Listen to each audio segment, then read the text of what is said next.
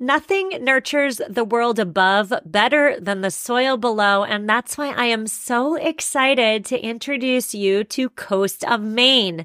Coast of Maine is an organic soil brand that offers a full range of products designed to cover all of your garden and lawn needs. In years past, my vegetable garden, I neglected the soil and I didn't have much yield. If your soil lacks appropriate nutrients for success, your garden may not succeed. And so this year, I am so excited to cultivate the soil before planting the plants with Coast of Maine's organic products. Coast of Maine believes in nurturing relationships with local retailers. So next time you're at your local retailer, look for Coast of Maine products. Get growing. Visit coastofmaine.com to find a local retailer near you. coastofmaine.com. I'm Stephanie Seferian, and this is episode 104. You are listening to the Sustainable Minimalist Podcast, a show about living simply and sustainably with your family. Here's your host, Stephanie Seferian. Hello there, friends. Welcome back and Happy New Year. On today's show, we are discussing the importance of communities as they apply to sustainability efforts. Now, we all know that community is important, right? Communities enable the sharing of resources in a small-scale circular economy, as opposed, of course, to a linear one. But still, many of us live in neighborhoods with minimal, if any, contact with our neighbors. And although many of us may quite physically live within a community, many of us feel isolated from others. And social media? In some ways, social media has done the opposite of which it was intended, which is to connect us, by just isolating us more. My guest today argues that close-knit communities are important for a big reason, and that is that when it comes to issues surrounding sustainability, a sense of community is vital because it encourages the sharing of big ideas. Today's guest is Waylon Jepson. Waylon grew up in a unique environment, shall we say. You'll actually hear him describe his childhood as, quote, off the grid in the interview. And his experiences give him a unique perspective on why exactly humans need one another. Enjoy the interview. Waylon, thank you so much for coming on the podcast. I'm really thrilled to talk to you about the importance of community in sustainability efforts. We'll get there in a couple minutes, but before we even go to what we're talking about today, please tell us who you are and what you do. Sure. Yeah. Thanks for having me, Stephanie. Yeah, so my name is Waylon Jepson, and I'm just finishing my degree in mathematics at CSU. I'm a student, and I really like to solve problems, and I'm trying to solve some problems around sustainability and communities. Yes, the mathematics major definitely is about solving problems. And I want to talk to you right off the bat about your upbringing. I know you've mentioned before that it was, quote, off the grid. Tell me all about it. Yeah, so I definitely had a not so traditional upbringing. The story starts a little bit before I come into the picture. My parents, they were both comparative religion studiers in academia. My dad was definitely an analytical mind. He does some engineering stuff now, and my mom was a therapist. But they met in Nepal, and that's where they fell in love. And they really liked these spiritual studies of northern Tibet, and they ended up raising me and my younger sister off the grid in a kind of a Tibetan community in southern Colorado, up against the mountains in the middle of nowhere. My dad was pretty into solar and alternative energy, so we were literally off the power grid. And it was very now that I'm in the quote unquote real world, I appreciate it so much more because of the things I learned there and my ability to, kind of requirements to think about energy usage and sustainability, because it was limited. It wasn't infinite. So paint a picture for me a little bit more about this community, Tibetan community, I believe you said. How many people were in it? Yeah, so in Tibet, Tibetan Buddhism, the communities are called sanghas, and it wasn't, people joke, they're like, wow, it sounds like you grew up in like this cult. And it wasn't like that at all. Like we were definitely still very kind of isolated, even within the community, because we all lived kind of far away up against the mountains. But I would say there's maybe like 30 people, and it's grown since. Now the Sangha is international and the lineage holder of the school of thought that I grew up under has become a lot bigger. But yeah, my parents, our first house, maybe this will paint a good picture. They built their first two houses, my parents together. The first one was an earth ship. You probably know a little bit about what those are. They're kind of like dugouts and built for like heat sustainability, built out of hay bales and bottles and stucco. And it was really cool. It was my first home I grew up in. I think you lost a couple listeners at Earthship. I'm just going to say that. But when you talk about your upbringing and your childhood, I can just hear the fondness in your voice. And I have a lot of questions about your childhood. And I think that if I have these questions, my listeners are too. So if you don't mind, we're going to do like a quick little rapid fire thing. Okay? Sure. Question 1 is, how did you get your education? So K through 12, I drove an hour to and from every day a charter school. In high school, I actually went away to a boarding school that had an immense wealth of opportunities to me, and I'm ever so grateful. It was called the Colorado Rocky Mountain School in Carbondale. And now I'm finishing my undergraduate degree at CSU. Were there other children in the community of a similar age as you that you made friendships with? Yeah, totally. In the Tibetan Buddhist community, other people in the community on your age line are called your Dharma brothers. So I had Dharma brothers and sisters. What is your fondest memory in your community as a child? Oh, man, that's so hard. I think playing outside was always so fun. There was a river that I kind of lived nearby, and we'd build forts and be kids and climb trees, and it was really awesome. And looking back, I value it a little bit more because I feel like maybe people don't play outside as much as they should, including adults. Playing is not just for kids. Agreed. All right, 2 more questions. The first one is, was all the food grown? Yeah, it was a little bit of both. There was a local grocery store that had a lot of grown food in the closest town to where I was living. So if we didn't grow it, somebody else grew it nearby. And yeah, it was a mix of those things. Okay. And my final question is, have you given any thought to how, if you choose to have a family, how you will raise your family? Would you go back to a similar community or not?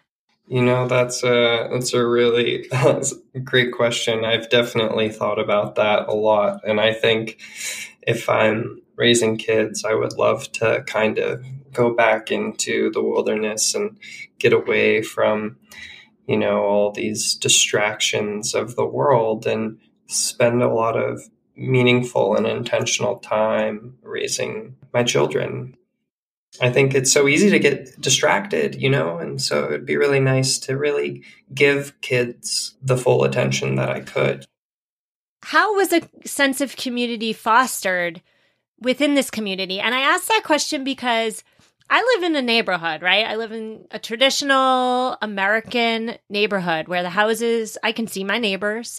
And in theory, if I needed something, if I needed that cup of sugar, or just yesterday I needed a cookie cutter, like if I needed those things, in theory, I should be able to walk to my neighbor's house and ask for it. But I feel as though we're so far removed from true community these days in 2019, now almost 2020, that you wouldn't knock on somebody's door uninvited or unannounced. I would never do that. And so I guess my question here is, what was so great about your 30-person community, and how is it better or different than the way the average American lives? Sure, yeah. And I definitely don't know if it is better, because I've definitely not spent time growing up in an average American. But some things that I definitely really value about it, in kind of coming into a more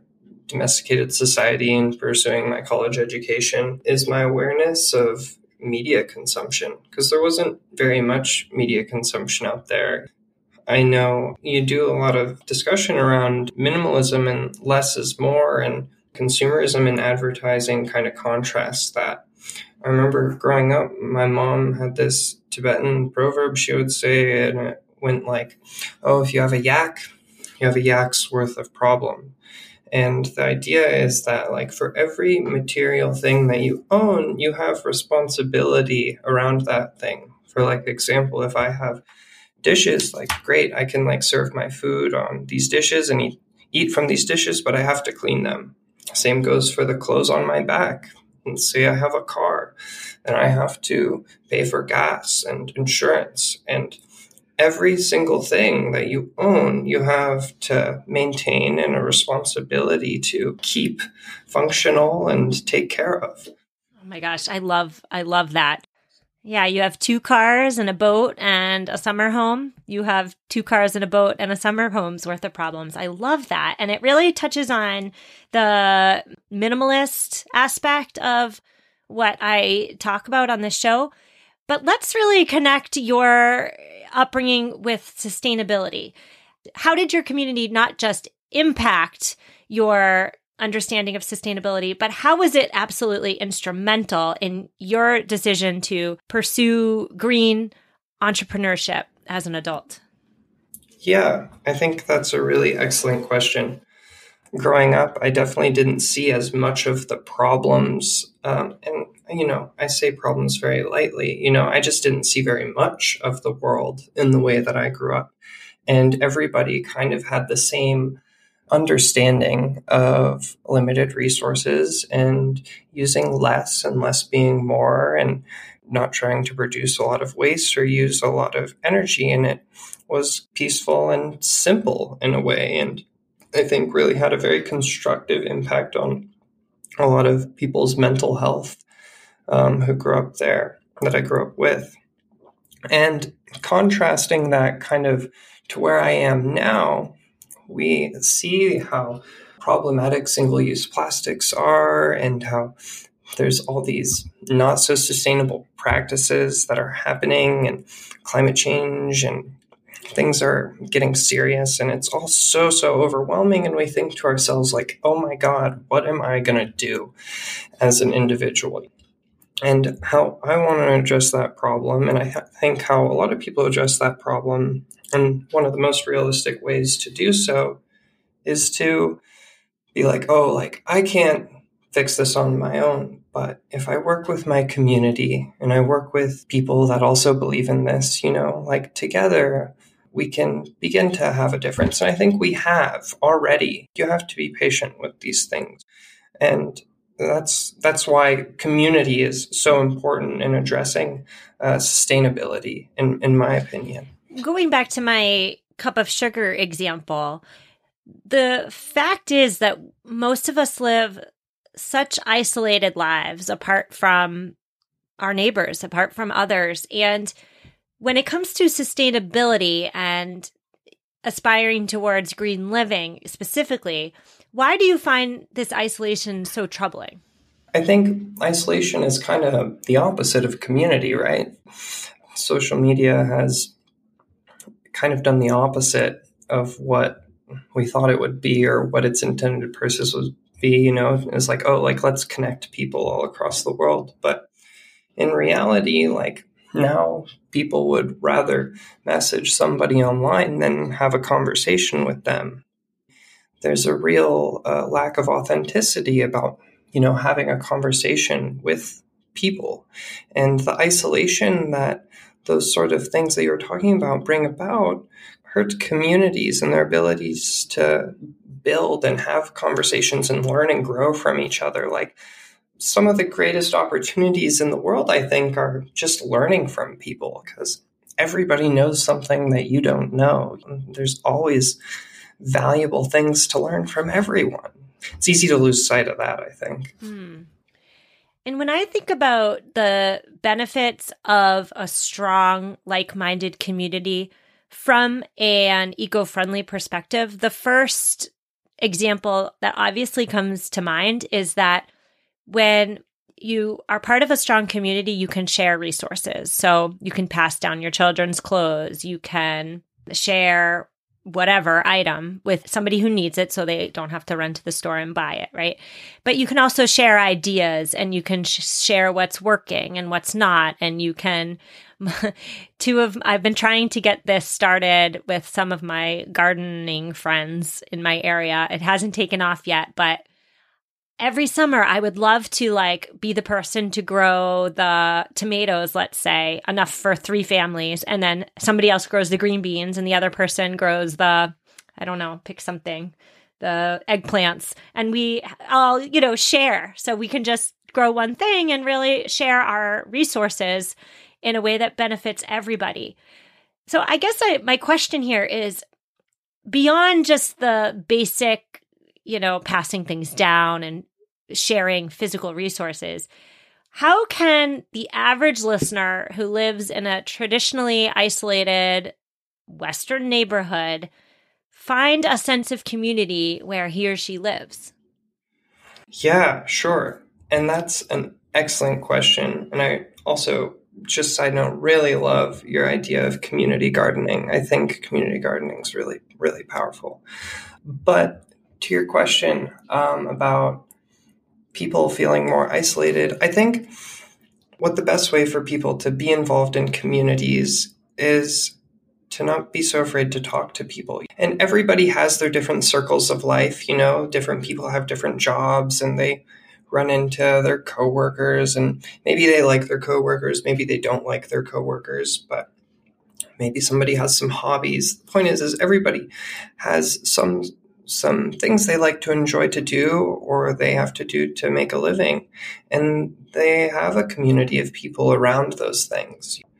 And maybe at first your community of friends and loved ones and people you hang out with isn't a really sustainable community. But I think just having the conversation about sustainability is constructive, and bouncing off ideas and sharing knowledge with the people that you surround yourself, like, oh, hey, you guys heard about these zero waste living and sustainable lifestyles. Like, what do you think of that?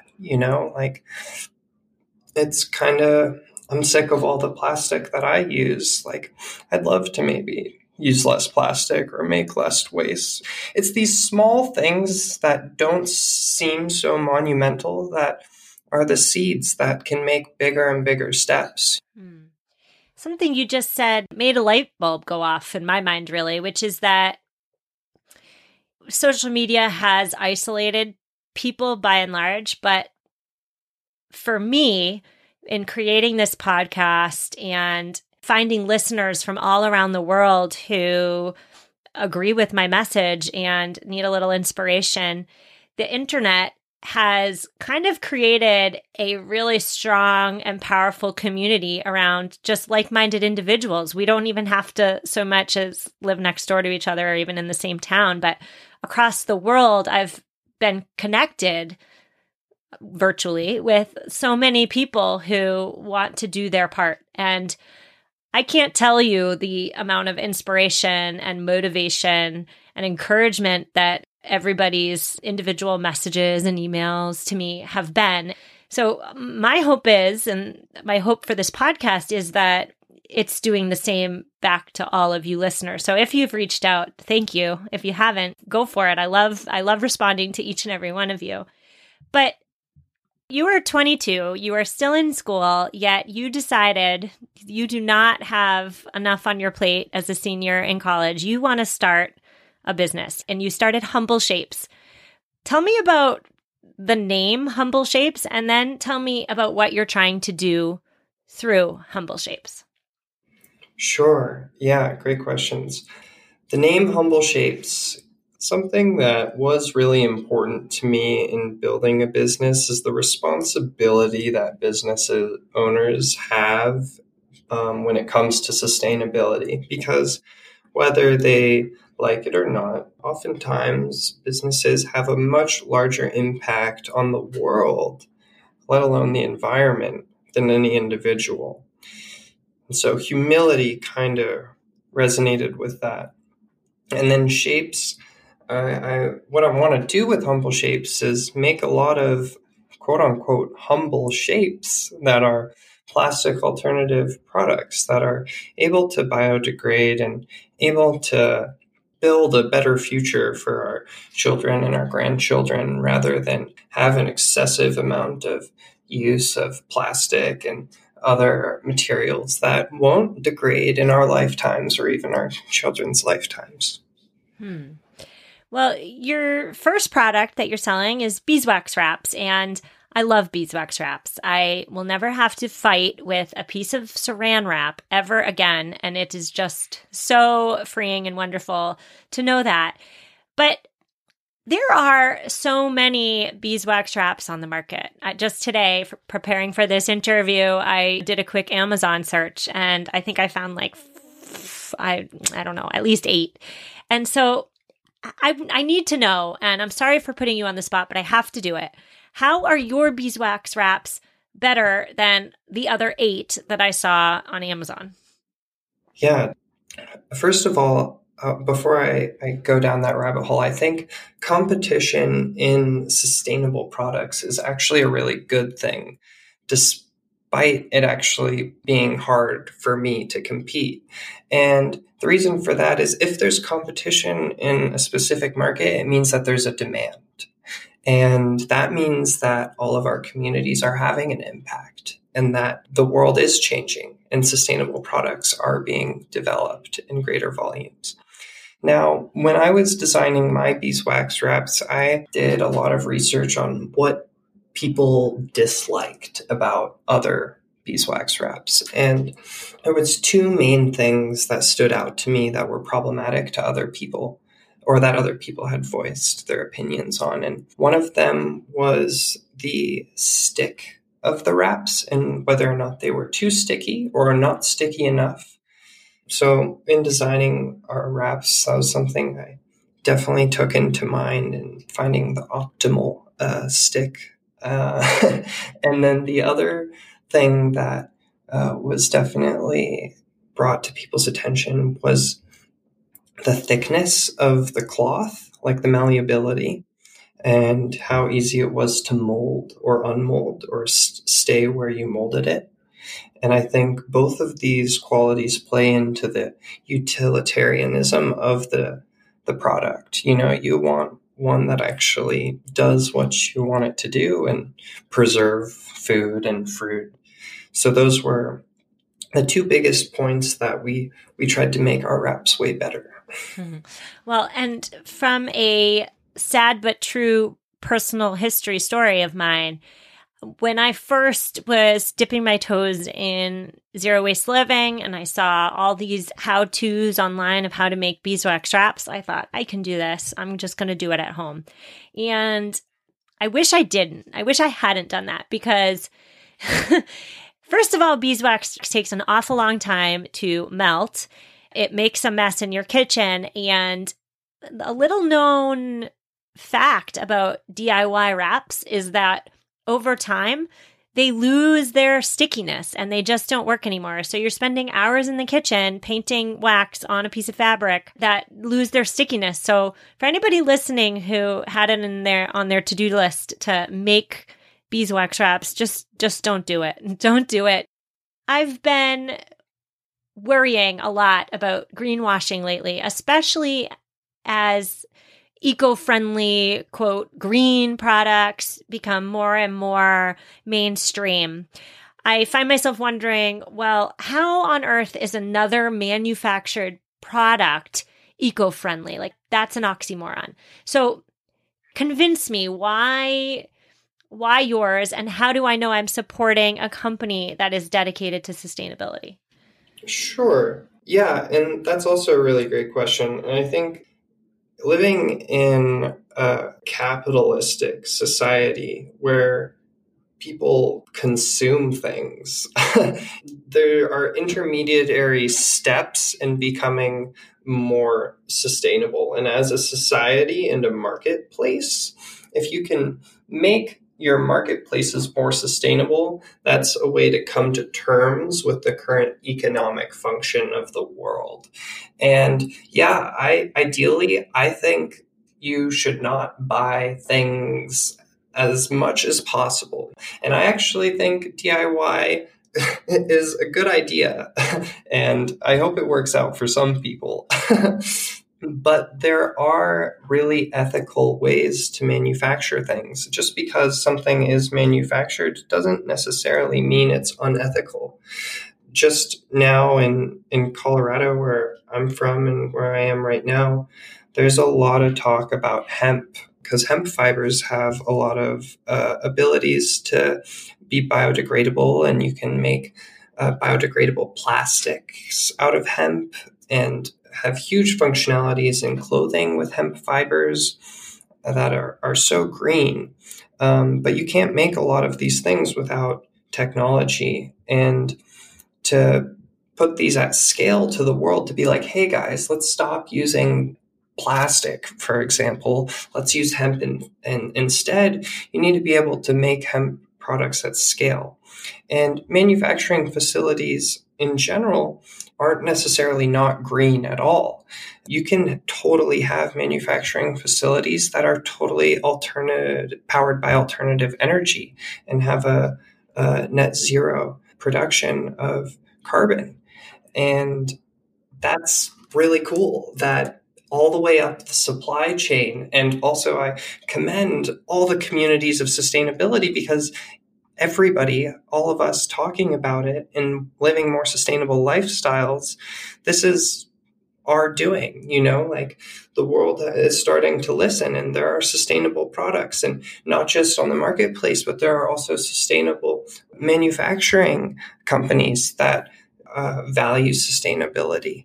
And so all the way up the supply chain, our voices are being heard, and that's exciting. Where can listeners find Humble Shapes online? Yeah, so humbleshapes.com, super easy, www.humbleshapes.com. And I'm working real hard to be active and up to date on all of the social media platforms. It's Twitter, LinkedIn, Facebook, Instagram.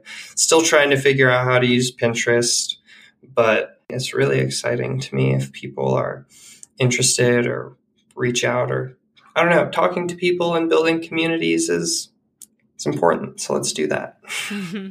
Waylon, I want to thank you so much for coming on and really giving us insight as to an alternate childhood, really, and opening up some possibilities for those of us who would really like to connect more and really make sustainability a central focus of our lives. So thank you so much. I will absolutely link to your website and to your social media in this week's show notes. And I really look forward to seeing what you do next. Thank you so much, Stephanie. It's been an absolute pleasure, and I'm very grateful for the opportunity to speak with you on your show. I so hope you enjoyed that interview with Waylon Jepson.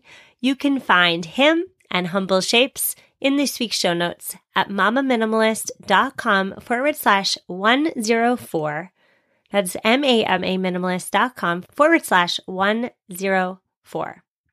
On next week's show, we are finding out what actually happens behind the doors of Goodwill and other donation centers. I will see you then, and happy 2020.